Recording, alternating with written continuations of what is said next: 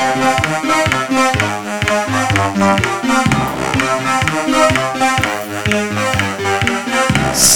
dreams are made of these. Who am I to disagree? I travel the world and Okay, welcome everybody to a midweek edition of Forever Bristol City podcast. And what a surprise. First time since 1993. A win at the Hawthorns. It finished West Bromwich Albion 0, Bristol City 2. Joining me is Ian. We may have one or two other guests. And if you fancy having a word yourself, you can join online and we'll let you have a chat about what was totally unexpected, very welcome, and as Ian was saying to me beforehand, it was a good win. Ian, after Saturday, we didn't expect that, did we? At all?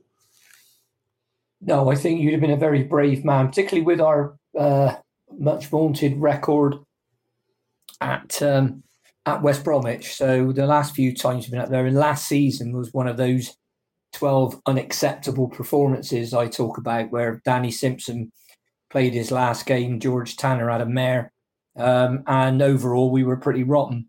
But last night was unexpected and incredibly welcome. Yeah, and we were probably as good last night as we were bad that time last year, almost exactly a year ago, I think, as near as makes a difference. Well, this is, if you look at how we played against Birmingham in particular and Millwall, particularly in terms of set pieces. Last night they had 13 corners and we got first contact with all of them. So that proves to me is that we can do it. So it then makes what we did against Millwall and what we did against Birmingham even more inexplicable. Because if you're completely, let's say we had a team of guys that were about 5'6" or 5'7", you could understand us getting done from set pieces all the time because just a sheer lack of physicality and being able to do it. It's, you don't get many 5'8" basketball players, do you? Let's put it that way. And then all of a sudden last night, we're heading them away like Liverpool or Man City at their best. Yeah. So well, they were even playing on that. They were even playing on our weakness because the number of players in the 6-yard box in that first half when City were defending the end in front of the City fans, it was like Piccadilly Circus in rush hour on there, wasn't it? There was no room to move. And yet it was a side that didn't manage a shot on target against us, save for Jonathan Swift's effort to hit the bar, and I think another one hit the post. First time a team haven't managed a shot on target since March 2020. That's before lockdown, but there we go. Okay, we're getting into the detail of the action. March 21. March 21, was it? There you go. You've corrected me there. Let's get into the team. I mean, there were calls for changes. He made one which was expected, which was Andy Weimann rested. He was put on the bench. That was, I think, the only change, wasn't it? Yes? No, Nahki Wells came in for Tommy Conway, didn't he? That's right, in the starting lineup. So, Ian, Weimann being dropped and Pring not even in the 18. Did you see those as the two notable things of the team selection?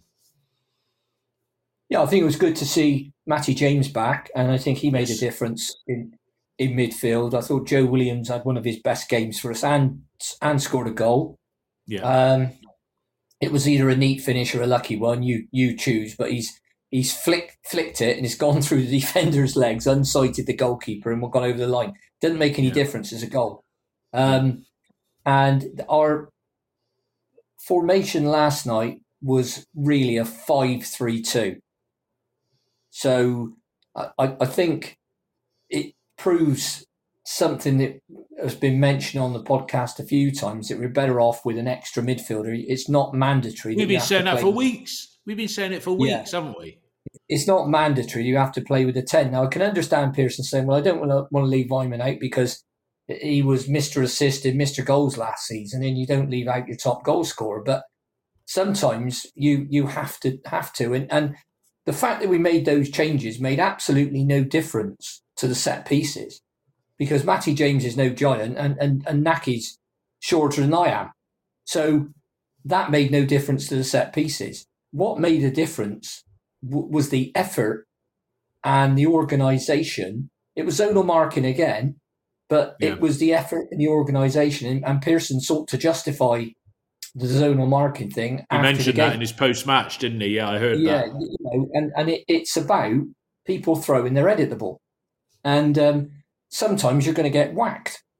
And that's the thing that you have to do. And if someone...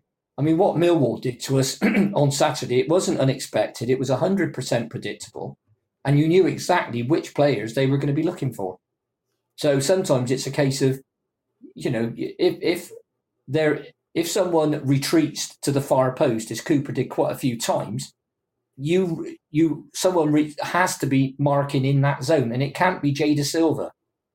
So that's about organisation. And I think Max was trying to come out and help as much as he could. I didn't think much of his punching last night, I have to be honest. I thought it was all right, Ian. Most of the time. I mean, because you were looking at... downwards and towards the edge of the box, and you don't really... Yeah. And then people got to throw their... Well, in Joe Williams' case, he had to throw his testicles in front of it one time. I mean, that caught there. I've never seen a bloke in too much pain. But... yeah, that's what you have to do and put your body on the line. What a certain Mr. Johnson Sr. used to call mothering the goal. That's right. So that's but that shows we are capable of doing it with the players that are there, because Callas wasn't on the field, Naismith wasn't on the field. So that makes me almost angry. I was angry about what we did at Birmingham, and to a lesser extent against Millwall, because we proved last night we can do it. Yeah. So then begs the question, well, why didn't you do it in that game then? And I suppose somebody would say, well, hey, listen, that's football. That stuff happened. But there we go. All right. Well, I'm delighted to say Chris Honor has joined us. Chris, if you can turn your phone down in the background so you can just hear me, so I don't get feedback. Yeah. Can you hear me, Chris? I can hear you fine, David. How are you? Fantastic. Okay, we've got rid of the feedback as well. We were just talking about the starting lineup, and the spine of the side was there with Tim Close and Matty James and Nahki Wells. Still the inexperience of he's 26 now, Max O'Leary behind him. But Ian was saying that, we showed with our defending from corners throughout the game that, when we're on it, we can do it. Your thoughts on these aspects of the game before we get into some of the detail? Yeah, I must admit I did hear most of what Ian was saying before I logged in, but most clubs have worked us out, haven't they? They know we're fragile from set pieces. I think we've conceded the majority, about 3/4 of all our goals from set pieces this year. It's not great. I don't like zonal. I mean, I don't like zonal marking. It doesn't give players responsibility. If your man scores a goal, it's your responsibility. If you got zonal, you can point at your teammate and say he was in your area. And now they just hang the ball up in that 6-yard box. I mean, I think there was 13 corners last night. I think and I don't think we had any. I think one. I looked at the stats last night on the way home, and they had one. And you just knew every single time that ball was coming in the box, we were under pressure, especially early on. But then we grew in a little bit of confidence. I thought we grew in a little bit of confidence. We managed to handle them. Some of the crosses second half weren't so great. Even with my dodgy eyes, I could see up the far end, and they overhit a few. But early on in the first half, right in front of the City crowd, I thought we looked under pressure, and you could tell there was a little bit of anxiety amongst the players, because especially on Saturday, I don't know if you remember Saturday. I think there was 3 great set pieces, and each one they almost scored from. So. Yeah, I was saying to Ian earlier, which you heard, they crowded. They certainly tried to play on that. But let's get into the action. I mean, Ian, City had a chance inside the first couple of minutes, didn't they? Where Nahki, he would have wanted to do better with that, wouldn't he? Yeah. Oh yeah, I mean, he fell over his own feet in essence. great through ball from Max. If he meant to do that, he should be playing in midfield, not in goal. But he put it through. I mean, Naki should have gone through and scored. And if you wanted that chance to drop to one player, it would probably be him. But he didn't do it, and that sort of stuff happens. But yeah, I mean, he could have got that one, and he was unlucky a bit later on when the goalkeeper cleared it and he headed it. If he'd have middled it a bit more, that might have dropped in as well. So again, Ian. Sorry, I don't know whether you were at the game, but I knew David wasn't. But from where we were at the far end, he completely miskicked it, didn't he? Did he? Yes. He almost got it tangled up in his feet. He got his feet in a right mess. It looked awful. I mean, I couldn't believe a player of his quality could miss kick so badly. I didn't know whether a tackle came in at the last moment. He slipped. But from where we were, the whole length of the pitch, the Bristol City fans around me were everyone just looking at each other for 10 minutes after it going, what happened? What? It was a lad running back with him, but he had plenty of time. As normal, he would have either taken the ball to the right or hit it with his left. Yeah. And it seemed like he had a bit of a brain freeze and thought, God, I'm going to kick it with both feet at the same time. And then he didn't kick it with either. Did you think he had too much time? I do. Yeah, I thought he overthought it. Instead of like just hitting it first time, get the ball out of his feet and strike it, it was almost as if he wanted the goalkeeper to go down before he chipped it over him or something like that. It was as if he was trying to overthink it and then ended up doing nothing. And it was so painful because you thought that's the only chance we're going to get, and it's in the first minute. Yeah, no, a few people said that a few people said that on Twitter, that was a golden chance. But look, we grew into the game. West Brom had got a win at the weekend, but they looked so ordinary, and we got a grip of that game. No doubt about that. And Chris, the extra man in midfield, I've been saying for a few weeks now that Andy's been off his game. He's a pale shadow of, never mind the Andy Wyman of last season. The last half a dozen games, he's been a pale shadow of the Andy Wyman that caused us to buy him in the first place. But having that extra man in midfield, we were controlled in possession. When Andy's in possession, all very rushed and all very frantic. But we made West Brom look very ordinary once we, other than the dead ball situations, they looked bang average, didn't they? Shabby was a word I used. Well, David, I've got to give you credit because you've been mentioning Vyman for quite some time, being left out or just putting in poor performances. And we know we've been slotting Alex Scott into a deeper midfield role when he really wants to play that number 10, doesn't he? So last night, that was where he played behind the front two. And for me, that's where he's most effective. That's where he's played majority of his games in the reserves, under 21s, Bristol City. I mean, the lad's got so much ability, he can play anywhere anyway, doesn't he? But for me, leaving Vyman out was a brave shout, but it was quite a straightforward decision in the end. I mean, sometimes I call him my out of control speedboat. Sometimes he just runs around so headless, and then there's no end product. And I remember when we bought him, it was after I think we sold Bobby Reid, and he was like a poor man's Bobby Reid. He just didn't have the quality and that killer pass. He wasn't an improvement on Bobby Reid. He wasn't. The Bobby Reid of the season that caused him to move.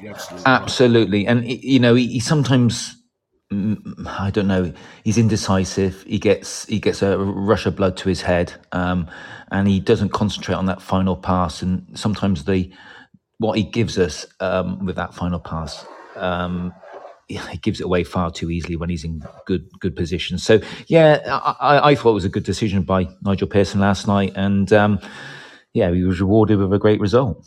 Yeah, Ian, the first goal, which City fully deserved on 32 minutes. It was, if I recall it correctly, it was Naki that put the cross over the far side. Jay Da Silva in an advanced position sort of hit it. And we were talking earlier about Joe Williams' first goal for us, only his third goal in his career, only his second in front of a crowd. It was thoroughly deserved, even if the finish was scrappy. But what a great way to end the first 30 minutes. Yeah, it was a well worked goal. Wells was put away down the right hand side. I think it might have been Williams that played him in down that right-hand side in a bit of space, and he got his head up. And I think, in fairness, some people said he might have overhit the cross. I don't think he did. He picked out Jay Da Silva on the far post. Da Silva did a simple but good cutback, and Williams got himself in the box. And I've been critical of all of our midfield. If you want to call we play a 3-4, so that all those four, I've been critical of for not getting enough goals and assists. So there you are. There was an assist for Jay Da Silva and a goal for Joe Williams, and it makes a massive difference, because if you have a season like we did last season and the forwards are on fire and they're scoring goals for fun, it's not as important. But before last night, Rob Atkinson was the only Bristol City player other than the strikers to get a league goal, and we're fifth, and we're 16 games in. So that's an area of improvement that I highlighted. It's interesting. You look back. I've looked back on that. I don't know if you want me to cover it now, but if I look back on the game we won at West Brom, the last time we won, and I was there, and you probably were as well, Dave. 93. God, you got a good memory. Well, 93, 94, but something that I looked at in the records, and I thought, wow, that tells a tale. 93, 94, we were managed by Russell Osman. What do you think our average home crowd for the season was? 11,500. How about you, Chris? What do you reckon it was? Oh, I would say 14,000. 8,800. Oh, wow. Shit. My gosh. Yeah. And that's one of those things you look at and you go, that's the sort of stuff that Mark Tubby would come up with, Ian. Well, Mark's here today, so I had to do Stato. I'm going to call you Stato from now on. I could hear your calculator in the background. I thought you were just toppling out all the attendances. Chris, the second goal, I mean, Semenyo's a handful for anybody, and that was good to see him and Nahki Wells, and the two of them combined. I mean, it wasn't a shot, but Nahki got the deftest of touches on there, and that's seventh goal of the season for Nahki Wells. We're starting to see the Nahki that we paid £5.5 million for nearly 3 years ago, aren't we? Yeah, it was great time, and he got in front of his defender, didn't he, and just helped it into the far corner of the net. I mean, for me, Semenyo just makes so much happen. I mean, on Saturday, even when we were playing, although he blasted a few over the bar and he got some of his shooting very awry at times. I think he hit the corner flag or one for a throw-in, didn't he? In front of the section, set the section in the far corner. You know, just very erratic, where he's just trying to burst the ball every single time he strikes it. But for me, he's just incredibly strong. I mean, I looked at him last night and just went, I would hate to play against him, because he gives you the impression that because he's not a towering 6'2", you can edge him in front of him. But he's got this really strong buttocks, and he just uses his mid strength, his core strength, just to ease you off the ball. And if you think you can win it, you've made a massive mistake, because he just roll you and turn you, and then he's off. And for me, when we were under pressure, or we just wanted something a little bit special on Saturday, it was only him coming up with the goods, and it was a great little turn onto his right foot. He was hitting it towards the far post, and Nahki made a great run and just got, as you said, the deftest touches. Again, we didn't know from the far end whether it went directly in, but by the way that Nahki Wells was celebrating, we soon worked it out. Yeah, he was going to have that. Who was that? Rovers had a player with, I'll call it, more of a low centre of gravity about 20 years ago, who was from the lower leagues, and he was quite prolific for them. And I'm trying to think. Jason Roberts, was it? Well, no, Jason. I mean, he was the other one. He was almost bald, this lad. Ian might remember his name, and anybody who understands anything about a gas. I'm trying to remember, because I'm sure he was out of non-league. He was the same as Jason Roberts, if you know what I mean. I remember something. Hale, was it? I don't know, but this Hales. Yes. Yeah. Let's not talk about them. They're blue and white. Yeah, let's move. Let's move on. Ian, Not on this podcast, please. Yeah, I'm not a jihadist when it comes to my detesting of Rovers, but I hate to see them win. Yeah, absolutely, especially against us. Again, well, I can't remember the last time. It was a long time ago. Ian, 2-0 up at half time against a side with parachute payments that look like they need the parachutes to stop them dropping down another division. You're the manager, and I'll ask Chris the same question in a second. What do you say to the lads at half time? More of the same, or what would you say, Ian? What do you think he brings? Keep doing what you're doing because it's working. But what we needed to do was get, if you like, more of the same. But by more, I mean do more. Our second half, I thought we conceded too much territory and we didn't put their defence under enough pressure, because when we did, we had the beating of them. I agree, Ian. I got 100% behind you on that. I just felt so frustrated from the other end because we kept possession well. We took it from the goalkeeper. We were brave, weren't we, in possession? We passed it along the back. There was a few little threaded passes that just about found their men. And then we just sat so deep, and it was almost painful to watch, wasn't it? At times, because we just gave them too much possession and invited them on.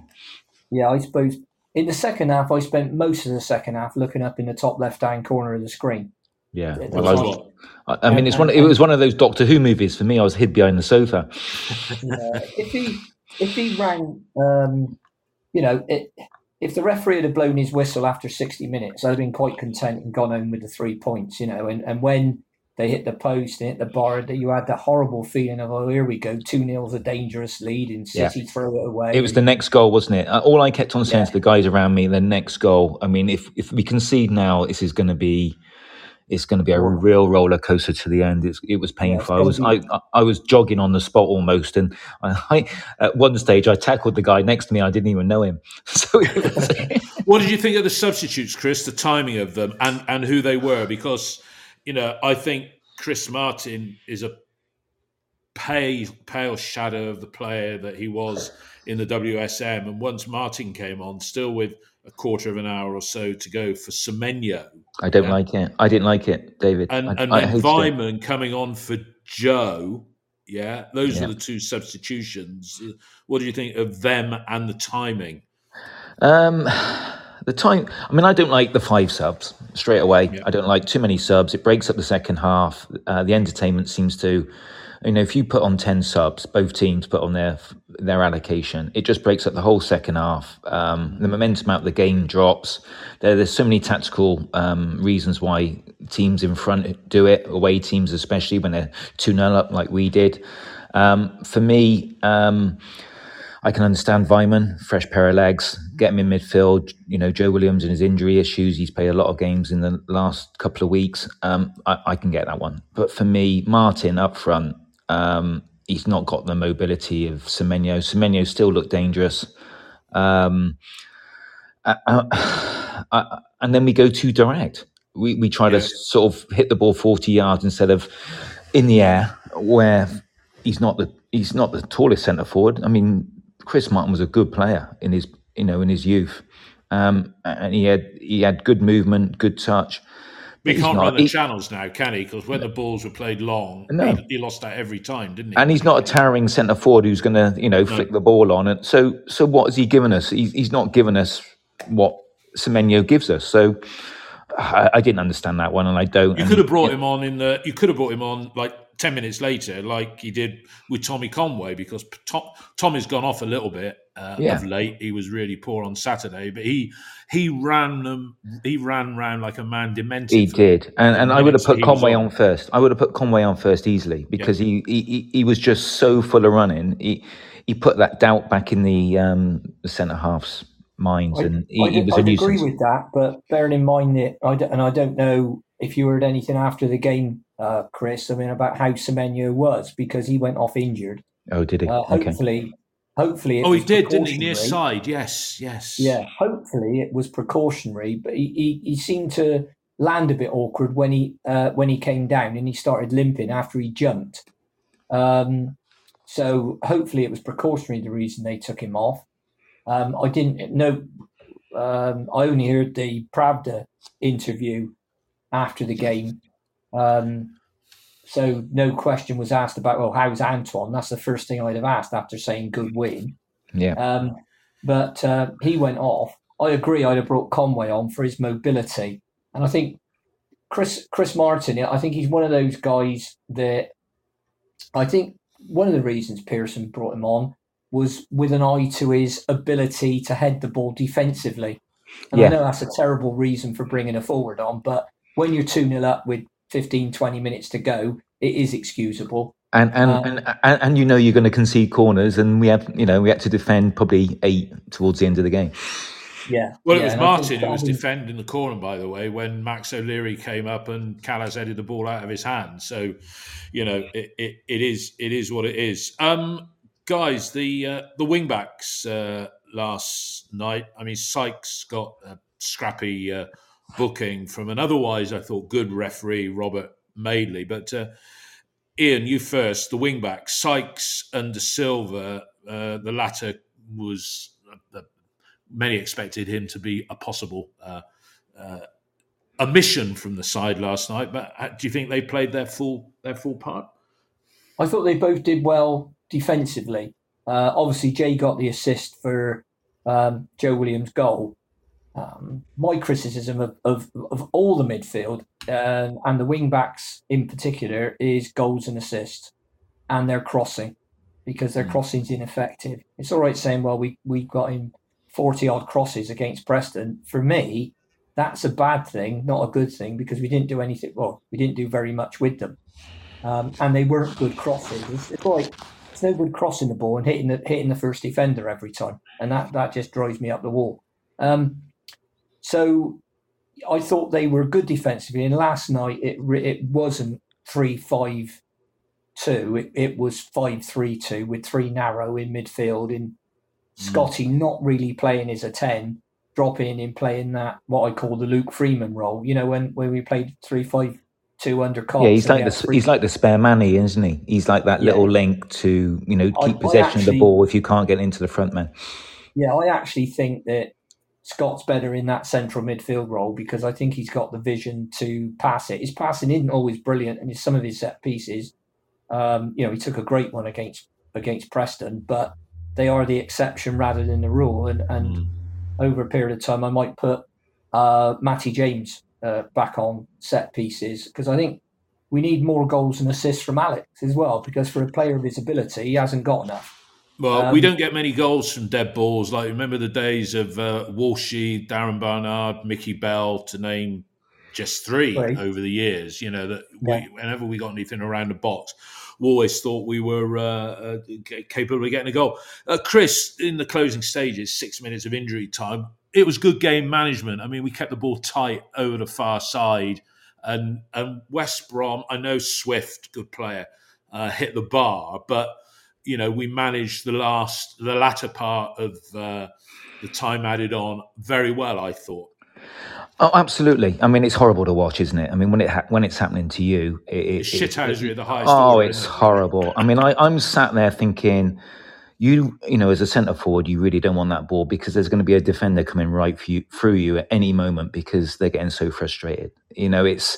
That is. I watched it and I'm cringing, because I know if I was on that pitch, I could feel the blood level, rising, and my face burning and my forehead going, because, it is taking the mickey, really, isn't it?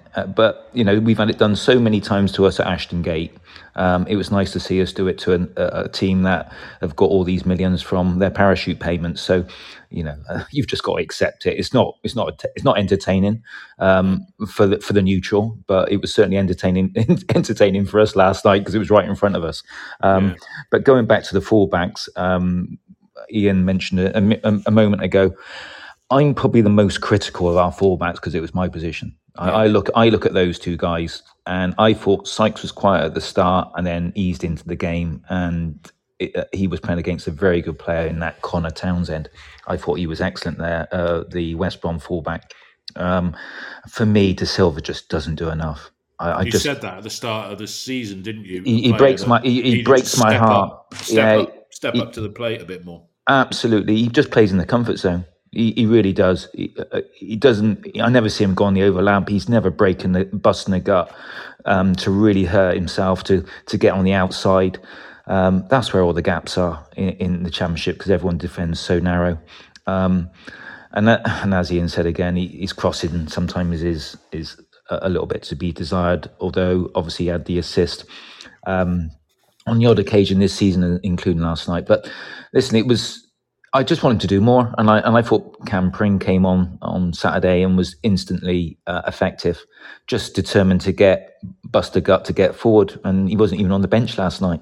Well, I mean, because the managers called out Cam Pring several times over the last 12 months, well, 2 or 3 times, for poor decision making. Yeah. Not even getting in the 18 because somebody else there was no left-sided defender on the bench at all, which he would have provided that option. But Cam, I don't know what his contract situation is, but he must be feeling a bit upset, I would have thought, when he wakes up this morning. You've got 3 players, David, who are desperate to make a career at Ashton Gate, and all 3 of them have got a mistake in them, and that's Max O'Leary, Zach Viner and Cam Pring. And they're local lads. They love the club. They probably don't feel as if they've had a fair crack at the whip with the amount of games they should have played. And it means something to them. And sometimes being a local lad,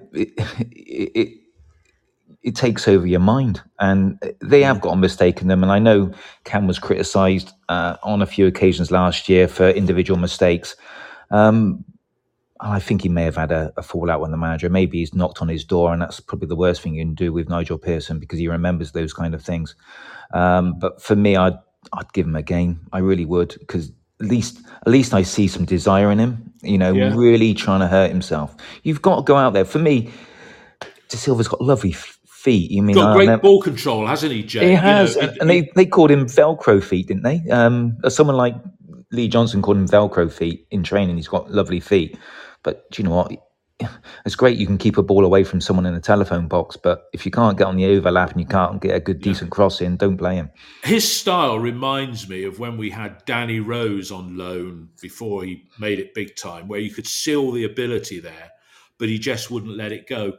Ian, Chris mentioned Zach Viner. I've been praising Zach for a few weeks. Chris has rightly pointed out that, he's got a mistake in him.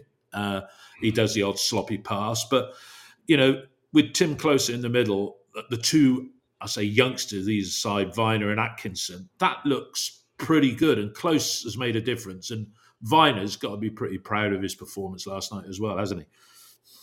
Yeah, I think Zach is a lot of it to do with Zach is games in confidence. If you look at Cam Pring now, he comes on Saturday. Changes the game with a cross. Okay, it was an own goal, but Weimann was coming in behind the guy, and if he hadn't stuck it in the net, Wells would have, yeah. Or Wells would have. And then he's not in the squad. And then I think it's not a, what's the right word? I think my own take on it is that Jay De Silva is the better defender. He's better positionally. He's a safer pair of hands, if you will.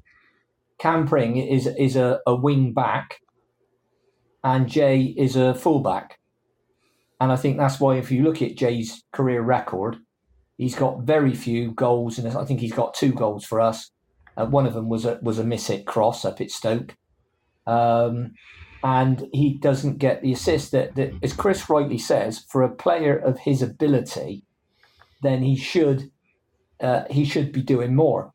And I'll say the same for Mark Sykes, albeit Mark Sykes is getting used to that position because he's predominantly never played it before. Yeah, well, he has, but he didn't play there very often for Oxford. He was more of a wide right midfield player, and I can see that in him when he plays. And I quite like him. But once again, the crosses need to be accurate for that system to work and be effective. Otherwise, you're just relying on 2 or 3 blokes to get the goals all the time. And I know most teams, all teams have got a leading scorer and they've probably got another guy with a few, but lots of other people chip in. The centre half gets the ball in the net sometimes and things like that. And I think Atco's done that. But no, I think a big thing with Zach Viner is Tim Closer coming back and organising that defence, because he seems to be the catalyst to make Atkinson and Zach Viner better players. And I think when Naismith comes back, it could be that, I've suggested you could give Naismith a try at left wing back, or even as a holding position. I've said that in midfield, because you know that Naismith can cross the ball and he can take set pieces. So that would be an interesting conundrum. We'll talk about that. We're going to talk about that next. We're going to talk about that next. Yeah, he may be fit for Reading. Yeah, we'll talk about that next. Look, there we go. We're sat there in 11th. I'm not doing any extrapolations that somebody was taking the mickey out of me for doing. If we had this points after 15 games, then that extrapolates to so many after 46. No extrapolations. We're 3 points off the playoff places, and we're 8 points off of 22nd. So that's all that matters, really. And so we move on to Reading, who were 2-0 up at Swansea, but ended up losing 3-2. They're sat there literally 1 point ahead of us now. They've only drawn one game all season. Chris, going up to Reading, we take a point now, really, wouldn't we? But in some respects, building on what happened last night, we got to be going there looking for a win, I would have thought. But they're a funny side, Reading, aren't they? They are, and it's one of those fixtures that Bristol City fans love. You get into that corner section and you can make a real noise. And I was due out there this weekend, but unfortunately I can't make it to cover it for the radio. But I'll be watching it somewhere. But yeah, it's a fabulous little stadium. You can make a real atmosphere up there. I was interested listening to 5 Live last night in the car on the way back, how much praise Paul Ince was getting. And then I obviously looked at the fixture list and realised they were 1 point ahead. And I'm thinking, hold on a minute, you should be talking about Bristol City. But I hope that's not the stuffing out of them, being 2-0 up at Swansea and then losing the game 3-2. That'll put some doubt in their heads. And if we can respond really well up there and take the game as we did yesterday to them in the same kind of manner, I think we got a chance. Not just the 1 point. I think we got the chance of the 3, because they'll be a little bit vulnerable. We go there buoyed by the performance, because that's what we keep crying out for with City is performance. We don't mind we hate losing, but if you lose and you put in a performance, the fans think, well, we gave it a go, and there being a few. We all got a little bit excited at the start of the season because we saw this massive improvement in the way we were playing. We were playing, teams off the park. It was the first time for a couple of seasons we had a shape, a method, a identity, whatever you want to call it. And it was fun and entertaining to watch. For me, the international fortnight came at the wrong time, just as we were building up a little bit of a head of steam. Christ knows what we'd be like after the World Cup then. Oh my God, don't. Jesus. Hey, we'll talk about that in a minute as well before we wrap up. But looking at the team now, and as Ian's alluded to, Naismith is going to be fit. Well, Callas came on absolutely. with a cameo appearances, and Ian, he's named his if Naismith is fit. And our bench on Saturday, and I'm stealing Ian's thunder here, but you got Bentley, Callas, Vyman, Naismith, Chris Martin as well as a name. But you got 5 centre halves to choose from, which is the first time that's happened all season. You've got all your experienced players on the bench at the moment, which is incredible. If you'd gone to name a team earlier on the season, most of those players would have been your first pick straight away. Yeah.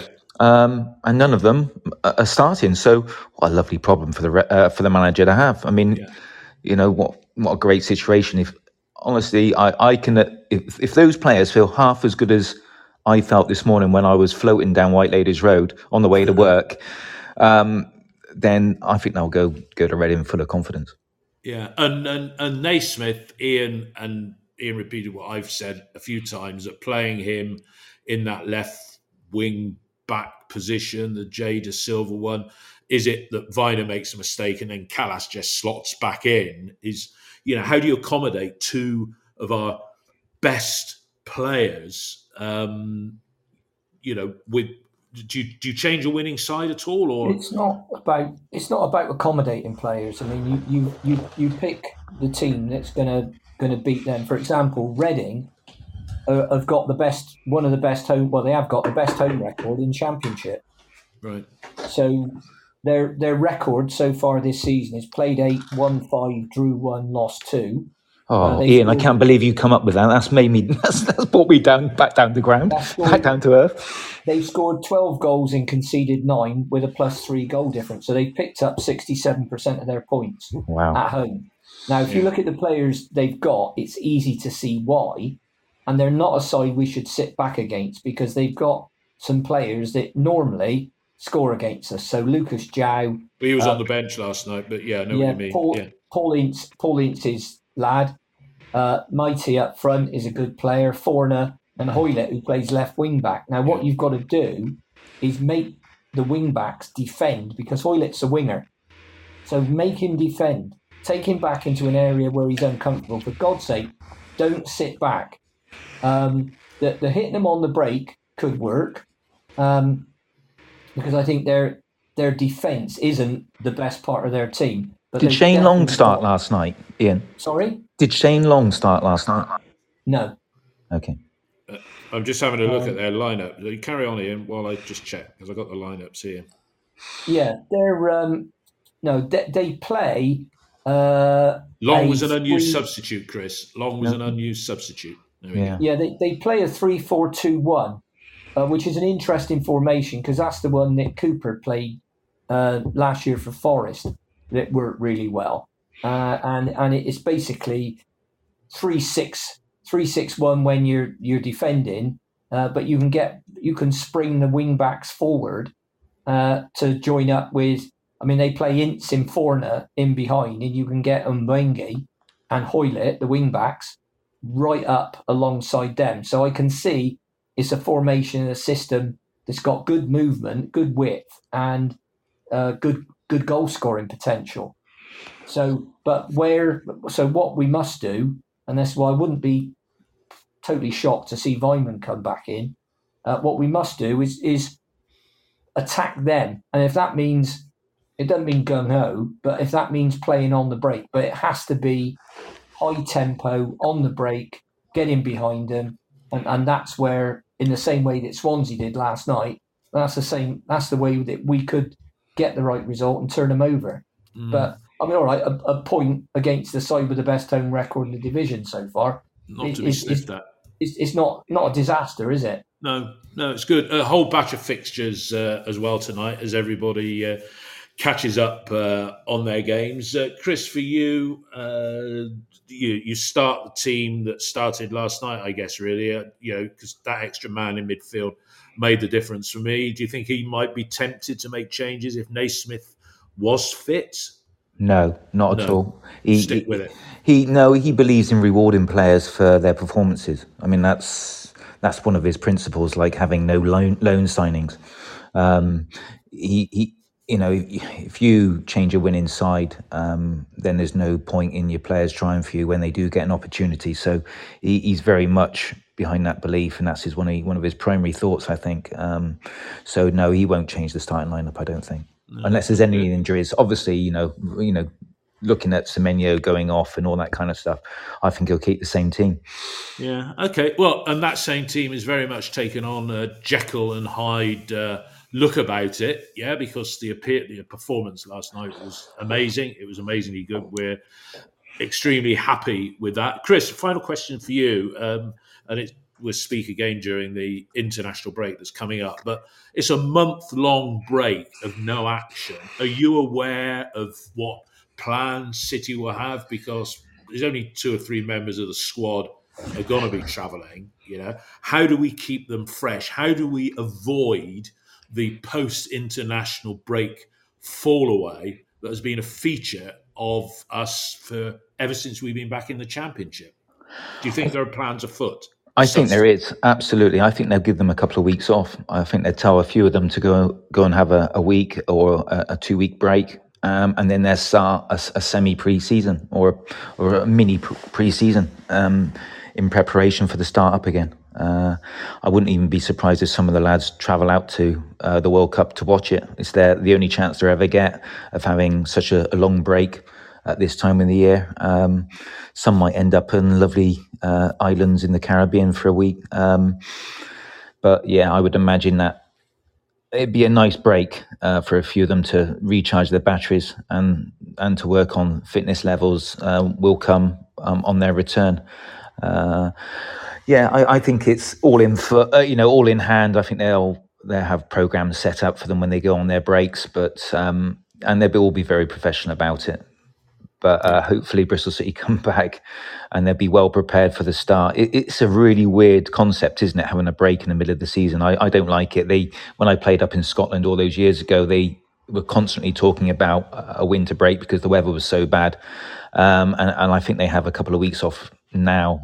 I just don't like the idea of it. I wouldn't have liked it. And this timing, you'd expect it, if there was ever going to be a break, you'd expect it to be 4 weeks after Christmas. But saying that, you can get snow in the last week of February. Absolutely. I always think the worst weather is early January, first week of February, isn't it? I like continuity as a player, and it must be really weird to come back after such a long layoff to get straight back into a season.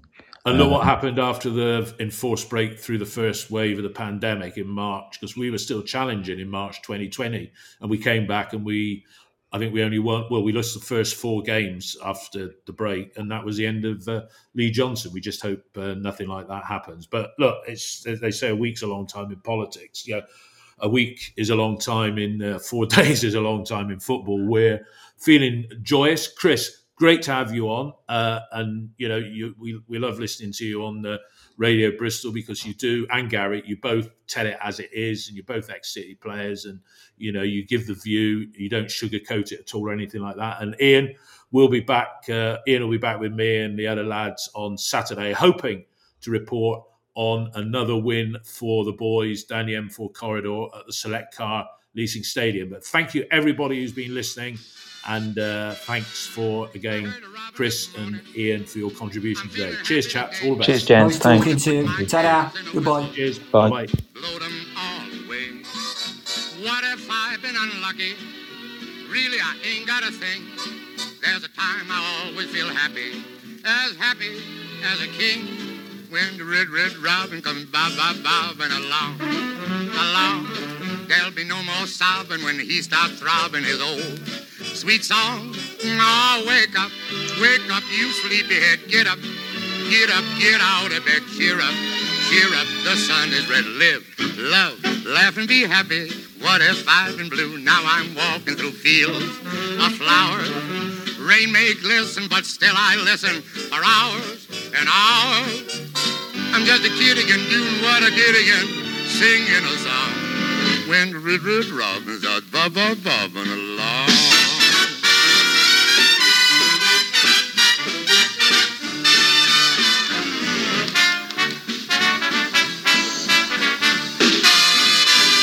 When the red robin comes bobbing along.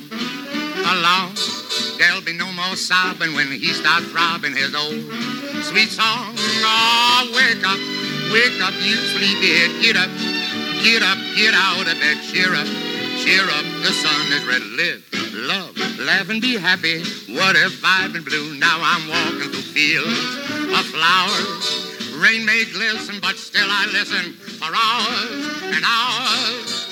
I'm just a kid again, doing what I did again, singing a song. When the red robin starts bobbing along.